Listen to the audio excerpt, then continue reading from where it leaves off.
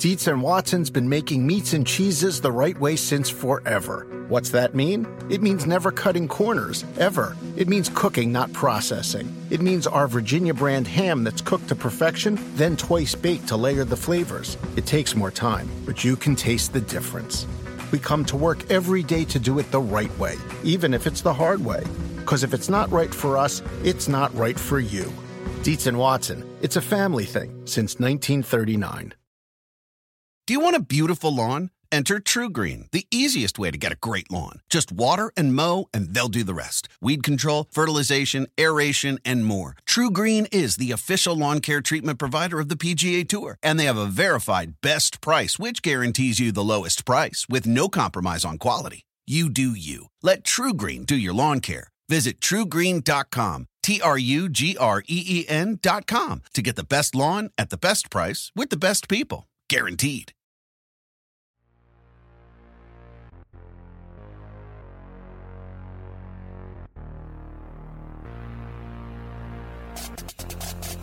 Hello and welcome to the Circling the Bases podcast. My name is DJ Short and I'm back here with my co-host Drew Silva. We are live on Twitch right now, so welcome to our audience there. If you're listening in podcast form, we're recording Thursday, August 18th at 8:30 p.m. Eastern Time. And we're going to tackle a bunch of headlines in this week's episode. And we have one of our favorite people to break it all down, Sarah Langs of MLB.com. It's been a while, Sarah. Welcome to the show. We really appreciate it. Thank you guys for having me. Really appreciate being here.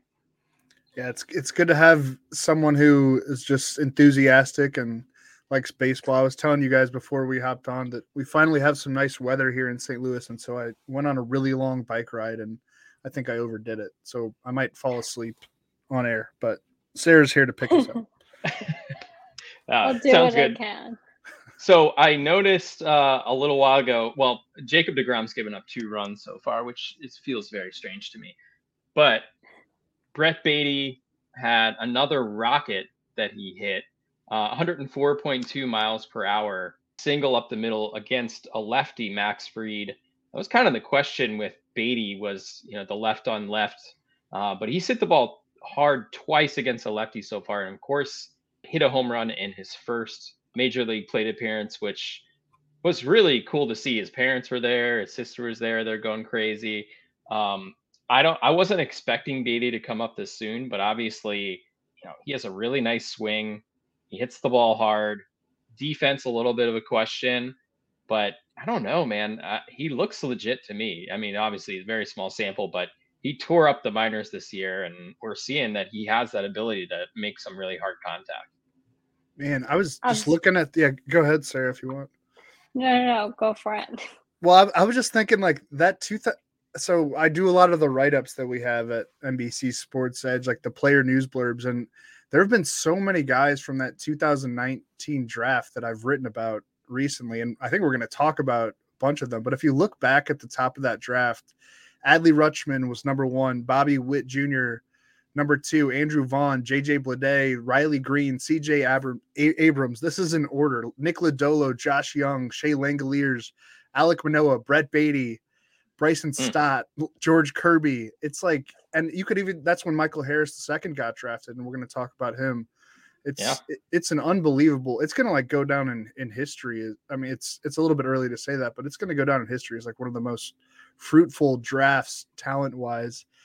And I've, not to get away from the Baty discussion, but I've been like toying with the idea of, so these guys get drafted in June 2019, and then none of them played professional baseball in 2020. Do you think there's something there to like there being a gap year? Like these kids play baseball their entire lives, and then they get to not actually have to go through I'm sure they're working out hard, but the rigors of like traveling in an entire baseball season. We saw it with Buster Posey. He came back roaring last year after sitting out the 2020 season. I haven't come to any conclusions, but it would kind of make sense, like just physically and there's no way to like actually plan this into a guy's career. You don't really want them to have a gap year, but I'm sure that kind of benefited some of these guys in a way. I don't know. I feel like that's a thing with all athletes. I mean, my mom, who is a huge sports fan, is always texting me about her idea of time off. You look at even tennis players like Roger Federer. Now he hasn't played in a while, but he had a period where he was injured, came back, was really good. Similar with a Rafael Nadal, whoever else. And I mean, I do think there could be something to that. The other thing is some of these guys were at the alternate site. So they may have gotten the chance to kind of learn from their peers, and also those who are maybe a couple, rungs ahead of them in development while not dealing with travel and everything else. So that could be part of it too. Yeah, and during that time, they could have focused on a certain area of their game.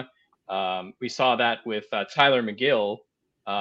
Added a lot of velocity that year, and not a lot of people knew it because he didn't really have any eyes on him. So some of these players came out of that year with maybe their body's a little bit different. Maybe they worked out more and added muscle. Maybe they changed their setup and their swing. There's so much that we kind of really didn't know that happened during that year. I mean, the players that Drew mentioned, like they were drafted to be, impact players. And so far, that's been the case.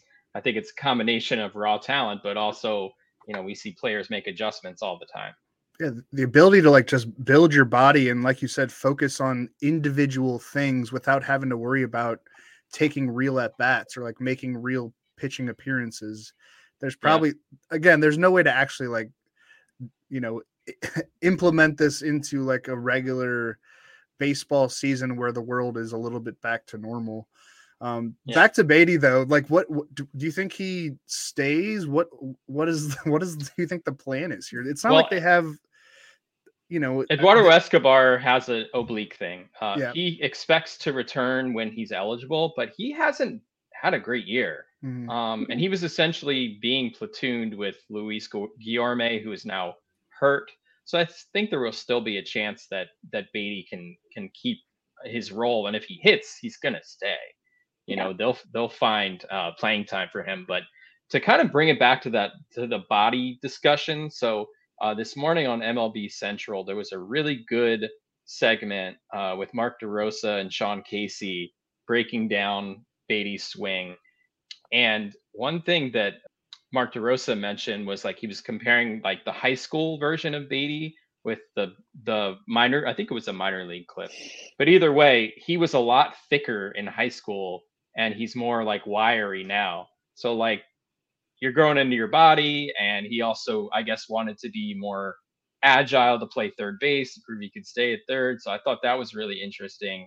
And also earlier tonight, Keith Hernandez, he gave sort of the badge of honor to Brett Baty, saying how beautiful his swing is. And he also said that he thinks the swing is better than Christian Yelich's swing when he was at the top of his game, which is incredibly high praise. I'm not sure about that, but they have similar body types, right? Yeah, I kind of see that visually. I can see why he was thinking of Yelich. Yeah, Gary Cohen brought up Yelich because they do have that wiry kind of frame. I think Baty is 6'5". Is he that big? Wow. I think he's pretty tall. I'm just guessing based off what I think I know, but he's pretty tall. He's pretty wiry too. So I could see that comp coming out there. So I thought that was pretty interesting. But only a couple of days, but I've been impressed with what I've seen. I've also been impressed by Franmil Reyes. Kind of interesting to see the Guardians turn the page on him. I think we talked about this last week, Drew, when the Guardians DFA'd him. He's been bad. He struck out about, I think, 36% of the time for the Guardians this year, but had another 2-hit game this afternoon for the Cubs. He's now hitting .382 with the Cubs, has an 8-game hitting streak, 5 multi-hit games, 6 extra base hits. Sarah, what do you think of what we've seen from Reyes so far? I mean, we know he has the power. I thought the Cubs, made a nice gamble here to see if they could get something out of Reyes. But what are you thinking here with Reyes in this small sample? Yeah, I mean, he told reporters, I believe it was yesterday, to the question of change of scenery, he basically leaned into it. And he said, yeah, I got this new chance. It's a new me. I'm paraphrasing, but he said along those lines. And I think he's the type of player who's also, introspective enough to really understand that and see that and capitalize on it. And as you said, we know the power is there. I mean, he is a StatCast darling when he is on, when he is peak Fran Mail. So I'm inclined to say that, he's not going to hit in the 300s. But I think, maybe. But I could see him sort of resurrecting his career here, being a, 250-ish hitter with power. And that would be great, really great to see. I mean, just turned, we kind of broke the Reyes news down, but just turned 27 years old. Like, this guy is not done. He had a 37 homer season in the past. He hit 30 homers last year too, right? Yeah, I believe so. I get why the Guardians felt like it was time to move on. This was a very bad year for him, and they have some young guys that they want to get at bats to. Yeah, but he's totally capable of writing a second chapter. And there's a lot of swing and miss. Talk about like physicality and being built. Like, he is a NFL edge rusher. Like, he is. Yeah, he could play outside linebacker in the NFL. He's a massive person. And there are some holes in his swing, but when the goods are good, like, they're really good. And I think the change of scenery thing it's not tangible. There's no way to like quantify it, but we've seen it work for other players. I think people as human beings, when you get out of a situation where you were frustrated and not feeling comfortable, and you get to kind of turn the page on that psychologically, I think we've all been in situations like that, not in on a Major League Baseball field, but it's nice to kind of like wipe the slate clean and get back to doing what you do well. And I think that's probably what we're seeing here. Yeah, I think what the Cubs really are doing here is they're deciding if they want to tender him a contract. It's kind of like he's auditioning for next year's team. And, there's something here at stake for Reyes too, because if he does stay with the Cubs and he's tendered a contract, he gets that raise through arbitration. Whereas if he went into free agency, maybe he would stand to make less. So I think, both sides have some incentive here to make this work. Also wanted to talk about two players who I think are showing signs of progress here. I guess we'll see. Max Muncy, for one. He didn't have a hit today, I don't believe, but he's hitting 320 this month. I know he's, had that elbow thing, all season basically, which understandable is going to hinder his production. But I was looking at average exit velocity over the past month, and Muncy is up there for sure, which, I guess we don't have a lot of data to suggest if someone's like feeling good. Like, a player will say all the time, I feel great. But when you see that average exit velocity go up, you got to think that's a good sign, right? Especially with a guy who has hit the ball hard in the past, Yeah. And I think, we're not doctors and we can't directly correlate what's going on to an injury. But I do think when you think of the elbow, when you think of a swing, you can really see how, if you're kind of bracing with impact, trying to avoid, it's sore, something like that, you can see how that would lead to less power in that contact moment. So it's exactly what I was going to say with Muncy, is he's hitting the ball harder. And I think that's evidence that he is really back. And he's had the plate discipline all year, up there and walk rate all season. So he's still him, he hasn't lost his way. I think the swing is just fully back now. Yeah, I think the slow start, you could blame it on injuries. He's had a couple different nagging things, definitely the elbow at the forefront, but the track record's there, nearly a 900 OPS between 2018 and 2021. And that includes 2020, where he wasn't very good during the shortened season. He's 32 years old, but I think he's got some good years left in him. And I never really doubted that he would kind of figure it out. Maybe it would take until next year for him to bounce back physically, but it's good to see him doing it right now, as if the Dodgers like needed another weapon, Speaking of one though, Joey Gallo. Yeah. And, we're talking about change of scenery with Franmil Reyes, but Joey Gallo is another one. Just given the quotes that he had in his last days in New York, which seemed like that was a nightmare experience for him even to walk on the street, which is just sad. Yeah. Mostly, even putting the baseball part aside. But, getting a fresh start there with the Dodgers and a kind of more of a laid back atmosphere. Certainly the expectations are high, but it's less pressure and much more laid back out there. He was hitless today, so the average is down to 231, but he also has 12 strikeouts and 26 at bats. But that's Gallo for you. 3 homers and a double as well. We know he's not going to win batting titles, but I mean, when he's right, he's going to hit for power. He's going to hit the ball hard. He's a good defender as well. And certainly given Cody Bellinger's struggles, I mean, I think there's opportunity here for Gallo. Yeah, and I feel like when the Dodgers got him, I mean, it was him and then the Giants getting JD Davis, which were the 2 moments of the deadline where you were like, if any team can fully, get the most out of this guy, it's that team with that player, like respectively.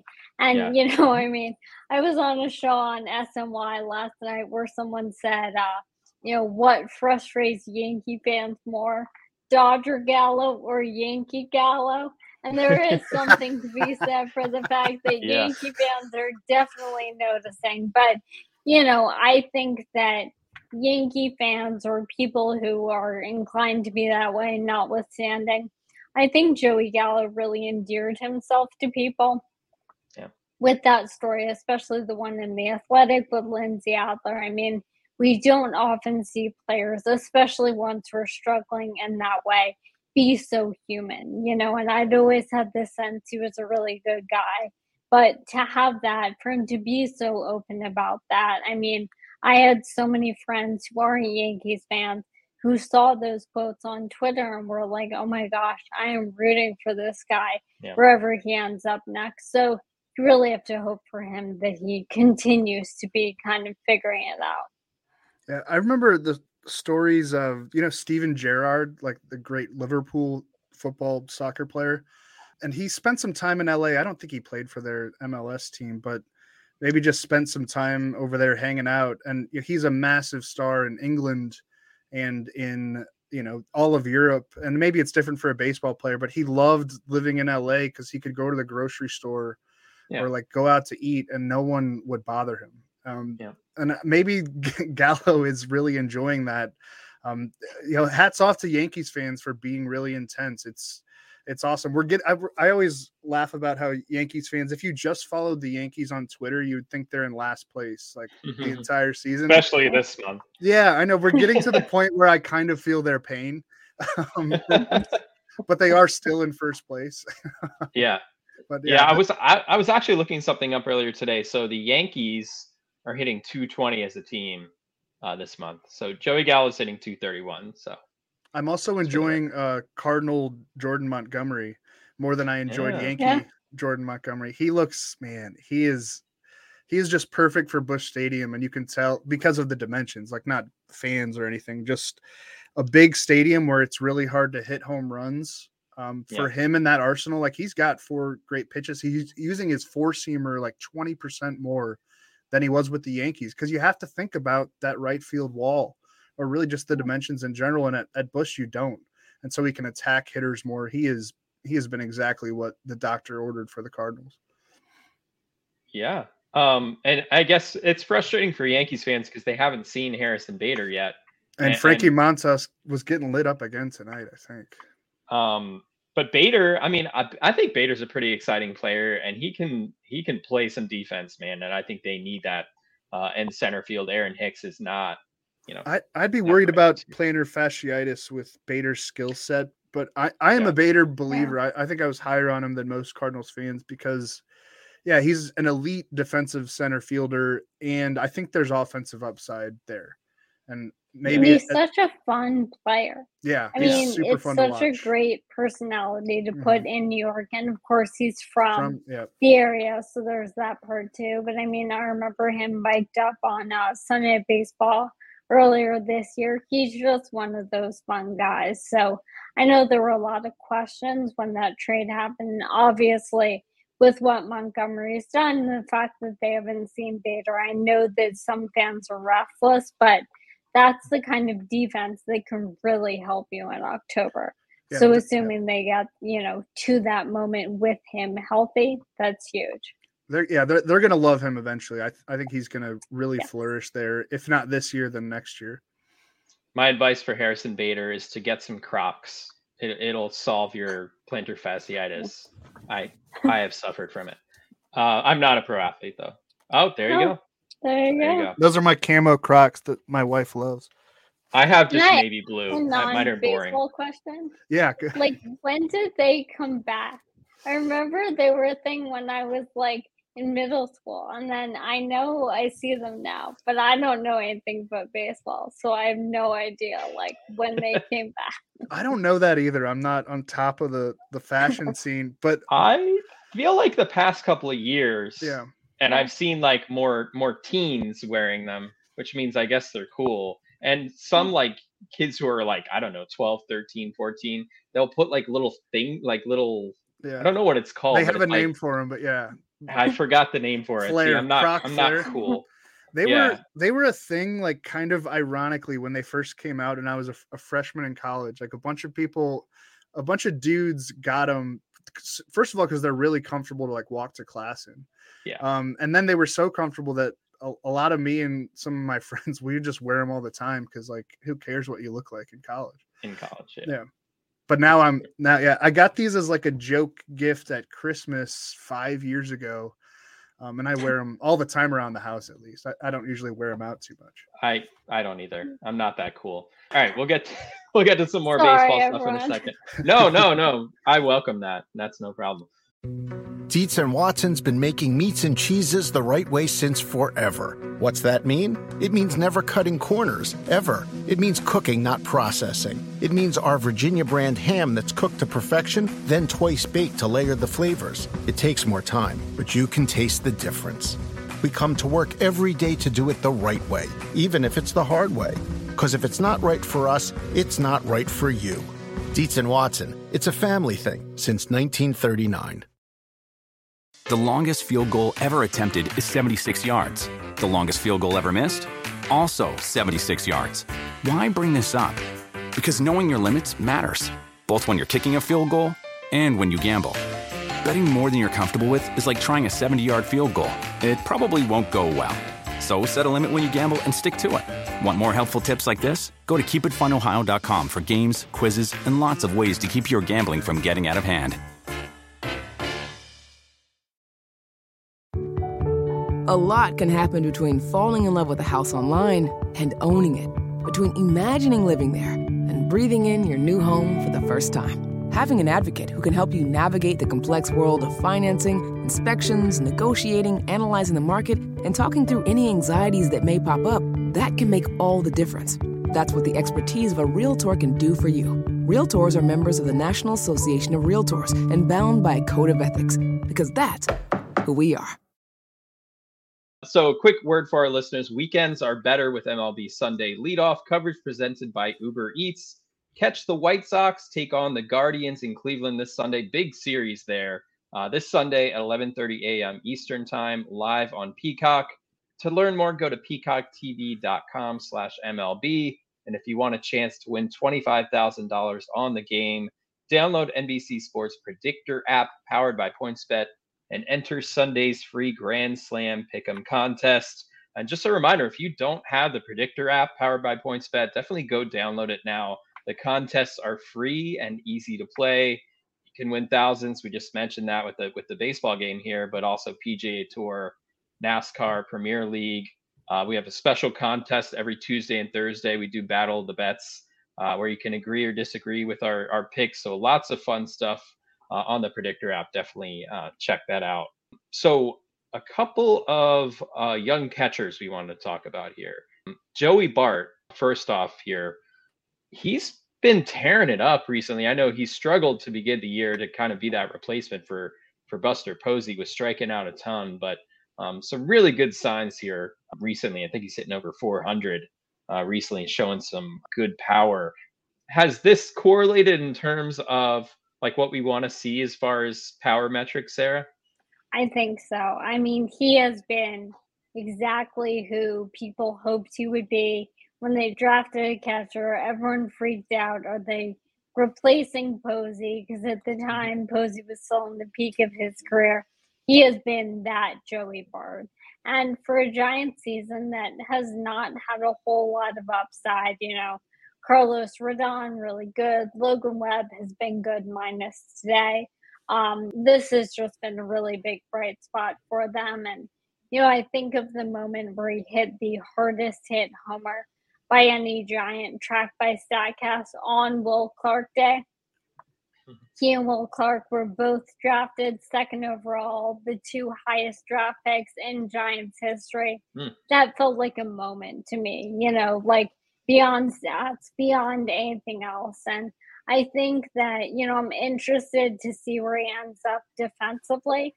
I think there were still always some questions there, and we can't really split those metrics in the same way. But I think he has shown that he hasn't been bad.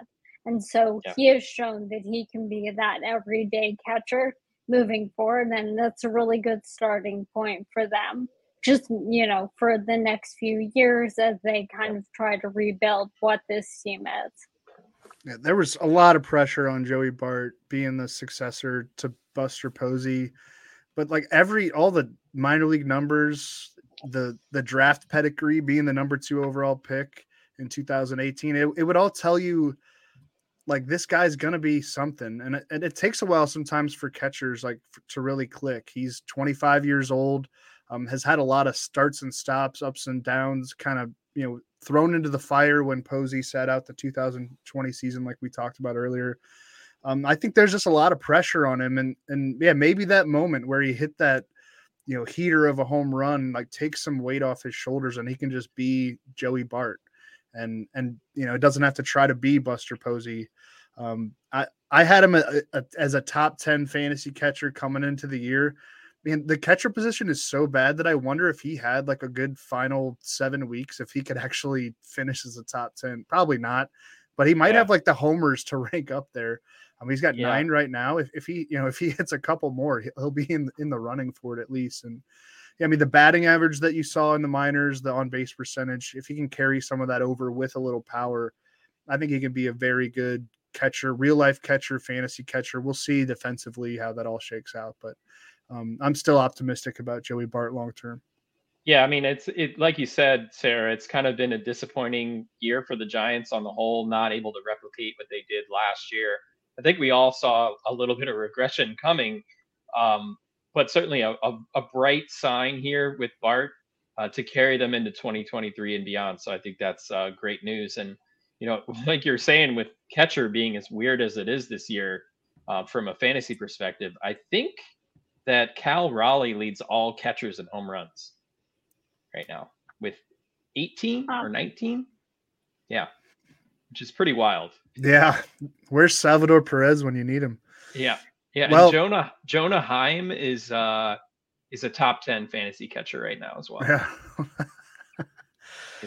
Catcher is always such a weird one. Like entering the year, I do top 10 by position from MLB Network. And, I had Adley number 10, having never played in the majors before, because, I talked to some of our prospect people and I figured, okay, as long as he's up by like June or July, I think a couple months of Adley, this was thinking at that point, is probably better than most of the field, at least for my, 8, 9, 10. And thinking to my rankings next year, not with fantasy involved, but just overall, he's going to be, he's all the way up there. It's him and Will Smith at this point. Yeah. Man, this position has needed an injection of young talent. I feel like we've been waiting for it for a while. It's going to be there. There's so many good prospect catchers right now. Francisco Alvarez, Shea Langoliers has hit the ground running in Oakland. Montero with the Blue Jays. There are a lot of good catching prospects out there. But go ahead and with Langoliers. I know he was part of the Matt Olson trade, was like kind of the big piece there for the A's. So at least A's fans get to see part of the return there. Yeah, I just think he's looked tremendous, and he's a guy that it seems like the A's, maybe just because they're terrible and like they're just releasing players on the fly, Piscotty and Elvis Andrus this week. He's going to get time at DH too.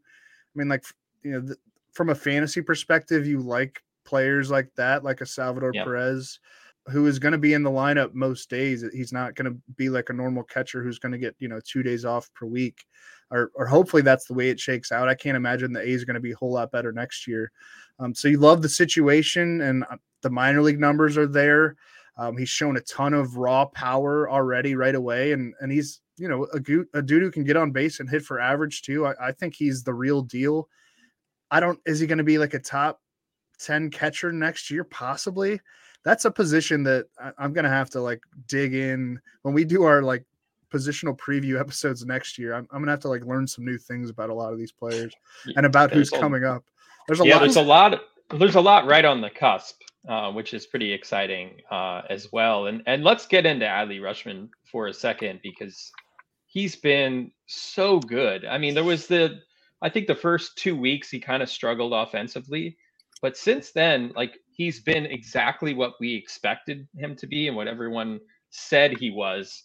The plate discipline, the ability to hit the ball hard, and also just a very good catcher. He's already shown to be a great framer. Pitchers love working with him. I mean, he's exceeded my expectations for an Orioles team, which continues to hang around there in the wild card race as well. I mean, I think that's a lot of it. You see his intangibles. You see the way he is carrying this pitching staff, and the fact that he is a good catcher and that guys like working with him, but also the fact that you see the emotion on his face in so many plays. I mean, to me, that is like the portrait of a young, impactful catcher. So it's been really great to see. And, I know people talk about Rookie of the Year, and we had pretty much, first we gave it to Jeremy Pena, then he got hurt, then we gave it to Julio, then he got hurt for a bit. And now it feels like a pretty close race between these two. I mean, it's interesting because Julio's team is probably going to make the postseason for the first time since 2001. He's going to be a big part of it. But if the Orioles even finish, I don't know, a game out of a postseason spot, that's almost enough of a victory, like in the long run, that maybe you give credit to Adley there too. And of course, Rookie of the Year is the award that I think people consider team success the least. And, if I were voting on these, I would consider team success 0. But I do think with a young catcher, it does kind of reflect on him in a really good way, that the team has continued to gel at this point after the trades. No Trey Mancini, no Jorge Lopez, and here they are. So, debate aside, he's been so good. I mean, he's 11th in the majors in WRC plus since June 15th, and everyone else on that list is like Judge, Arenado, Freddie Freeman, so on and so forth. Yeah. I mean, he's like the captain of that team at age 24. And what goes into being a catcher, it's so much more involved than what goes into being an outfielder. I think that race is too close to call, and we should let it play out before we have debates on it. Julio's is still the big favorite. Like, I was looking at the odds earlier today. So he is. I mean, if you wanted to take a shot, I think of any like kind of underdog dark horse for an individual award, like Rutschman would be the guy that I would target right now for sure. Bobby Witt, I mean, he needs to kind of be in that conversation too. He's been really, really good, and it's because he plays for the Royals. Not a lot of people have talked about him because they're just kind of an afterthought right now, but he's been tremendous. Yeah, he's been good. I think he's met expectations. I mean, like counting stats wise, at least. And he's been a little more consistent over the last 2 months too. So I don't know.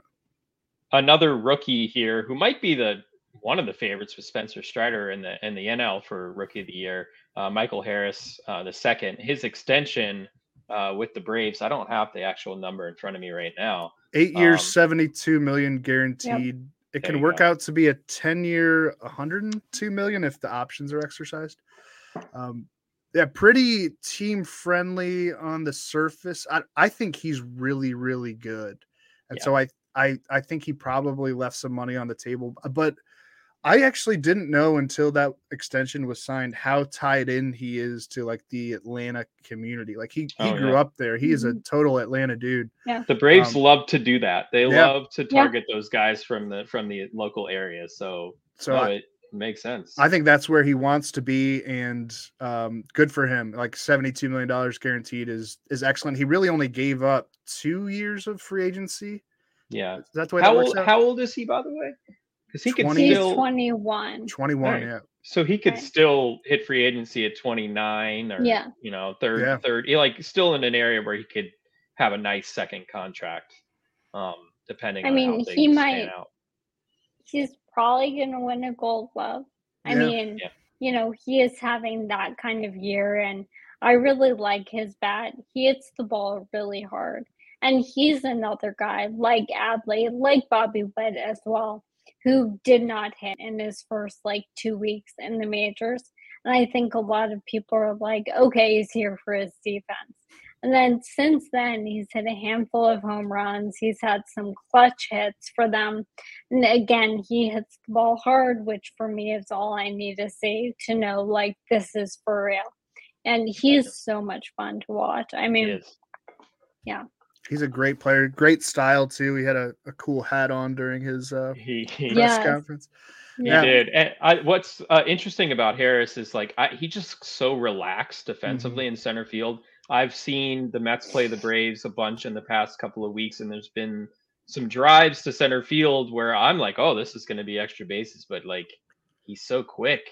He just has that closing speed to make these catches and just looking so relaxed and casual for someone with so little experience in the majors. It's pretty impressive. I think it's easy to forget too that the Braves, when they called him up in late May, they were not doing well. They're one of the top 5 teams in baseball right now. I think anyone would say that. But he really injected some maybe calmness and excitement and a little bit of new blood for a team that went to the World Series, had a very long season last year. And just his presence in center field really changed the way that the outfield dynamics work. They don't have to put players in center that don't belong there anymore. They've got their long-term center fielder. And Vaughn Grissom has brought something to that team too in the past couple of weeks. And I've been impressed by him. And he's another player who brings some emotion to the game as well. He's also a 2019 draft guy. Oh, wow. There you go. There's another one. And it would be a nice problem from the Braves when Ozzie Albies comes back and where do we put Vaughn Grissom?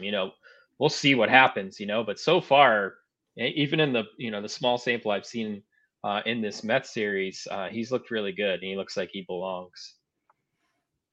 Yeah, I feel like they've just put together a great young core. We all jealous. saw. Yeah. How do they do it? Team should be. But I think that part of it is Alex Anthopoulos and the trust that he gets from these players. Because, I think a lot of people and a lot of fans are sitting there after that extension saying, why don't we do this with so-and-so? Why didn't the Mets do this with Pete Alonso? Why didn't, any other team? And this isn't any disrespect to them, to any team. But the Braves have really built the type of culture where guys feel comfortable there and want to be there. They trust the front office, and they know that if they do this, it's going to go well for them. And, any team in baseball could do this tomorrow. But I'm not sure that any team in baseball's 21-year-old budding superstar would be as willing to stay there for the next 10 years. Yep. Right. Agreed. Exactly. Yeah, they have the secret sauce right now, and I am jealous as a Mets fan. I will admit that. But the Mets have Steve Cohen, who doesn't mind spending a little extra if he That's another route, right? Yeah. Yes. Yeah. You can just buy championships, DJ. Yes. Hey, it feels good. Well, we got to get the championship first before I can actually. I know nothing feels that good right now. No. So I wanted to talk about the Yankees again and their closer situation. So Clay Holmes, who's for a great majority of the season was just fantastic. He struggled a bit recently, and he's been dealing with this back injury, which I think explains some of the recent struggles. So he's sidelined now. You have Aroldis Chapman, who I don't think is all the way back yet, and I don't know if they're going to throw him right back in the mix in the ninth inning. We'll see. Lou Trevino, who they acquired from the A's in that Frankie Montas deal. Scott Effross, who they got from the Cubs, who kind of I thought was a really clever trade at the deadline. A pitcher with a lot of control, team control rather, who's had a great year. Wandy Peralta's there maybe for some matchups, but I think if I had to pick one from like a fantasy perspective right now, I would take Scott Effross. That's just my gut feel right now. I think he's worth rostering. It'll probably be a mix and match situation. Yeah. I think Chapman would be my number one, but he's already rostered in every fantasy league. I know that he had that rough outing. What was it on Wednesday against the Rays? But the Yankees wound up winning that game, and otherwise he's all thrown. Is forgiven, right? Yeah, exactly. I think otherwise he's been pretty steady since he came back from the injured list from that Achilles tendon issue. He's not as dominant as he was in the past, but I still think he's a presence on the mound, and he has some experience. I bet that he would get the majority of save chances while Clay Holmes is away. And Holmes had been kind of knocked around lately too. I guess this back injury had been lingering though for a couple of weeks, so maybe that helps to explain some of it. Yeah.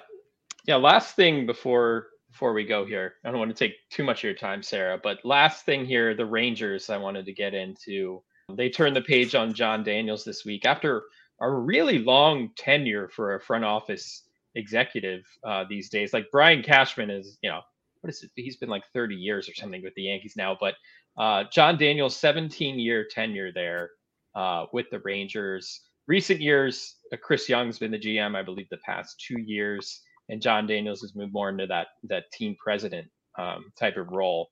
But still, I thought this was interesting.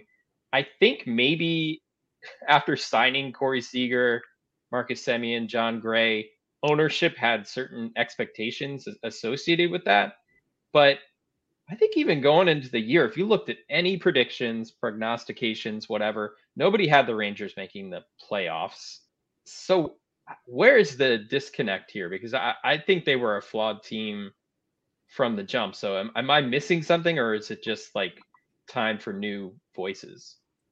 I would guess that it's something along those lines. I mean, to your point, their pitching acquisition was John Gray, who has been hurt about 3 times this year, I think, but even still was not going to be the ace, especially in that ballpark, to really carry those offensive acquisitions. I was surprised in the offseason that they didn't find some money to get a bigger name pitcher or make a trade there. Yeah. But I agree. I mean, they've been about what I expected, I think. But I do wonder if the expectations were more in line with the total money spent than where it was allocated or something along those lines. Yeah, it's a weird one because I think they're exactly who I kind of thought they would be. And I thought that the Seager and Semien signings were kind of stage one of like moving from rebuilder into contender. It wasn't, and I thought that they would have known it's not going to happen right away because you don't have the pitching and there's still a lot of holes on this roster. The press conference I just kind of had it on in the background. I think that was on Wednesday. Yeah, like the afternoon that they fired John Daniels. And it was the owner or the chairman or something was asked a question, like a baseball operation specific question. And he was like, I don't really know anything about baseball. That's why I like hire people to do this job. And so maybe he thought like, maybe I don't know his background. Maybe he's some Texas oil man. This is just in my head, but like you throw $500 million at a problem's going to be fixed, but like, no, baseball, you need 26 players or you really need like 40 players. to become. You need depth, you need stars, you need pitching. And the Rangers just did not have all of the pieces. Yeah, John Daniels was hired in 2005, which was my freshman year of college when I got my first pair of Crocs. And just to wrap up the show into a nice little bow, I'm still wearing Crocs 17 years later. But I'll be fascinated to see where John Daniels goes next, because he is a New York guy. And the Mets were interested in the Brewers team president, Stearns, David Stearns, who was a New York guy. I don't know. I think things are going well with the Mets right now, but I wonder if there's, something's revisited there. John Daniels has been mentioned as a possibility for the Mets for a really long time. Could we see a different kind of front office structure there? Sandy Alderson is, really still involved more from a team president perspective, but more on the business side than the baseball operations side. But did they change that structure? I mean, I think John Daniels is going to go somewhere. He's had a lot of success, but I think it'll be interesting to follow that. And I guess maybe to see what the Rangers do during the offseason as well with Chris Young. Yeah, I don't. Are they going to start from scratch? I don't get it. But I mean, those contracts aren't going anywhere. No, they're not. I don't think. No. But getting Josh Young, another prospect who we hope to see soon. 2019 draft. Yep. Yeah, there's another one. We're full circle with the show. I think I saw you tweet out something earlier today, Drew, about Josh Young and what's going on with his rehab. Well, yeah, they who was it? The interim manager, Tony Beasley, was saying that his MLB debut is not imminent, and he's been ridiculous in the minors. If you look at his numbers, like an .833 slugging percentage and 62 plate appearances, 8 home runs in 15 games. I wonder if they're just going to kind of wait on this because there's no point in bringing him up. Like, are we going to play a little service time game? I don't know. It could be a week from now. He's coming off labrum shoulder surgery, a really big time procedure. So maybe it's smart to kind of slow play it. If the Rangers were in the race, he would be up, but they're not. So there's no way to estimate when we're going to see him. Sarah, we're gonna wrap it up here, but thank you so much for coming on the show this week. We really appreciate your insight, and hopefully we'll get you back here soon. Yeah, thank you guys. This was a lot of fun. I really appreciate it. Thank you. Always a pleasure. If you like what you're hearing with this show, make sure to subscribe wherever you get your podcasts. And if you're listening on Apple Podcasts, please rate and review if you don't mind. 5 stars, always appreciated. Follow us on Twitter if you don't already. I'm at DJ Short and Drew is at Drew Silv. Take care, everyone, and we will see you next time.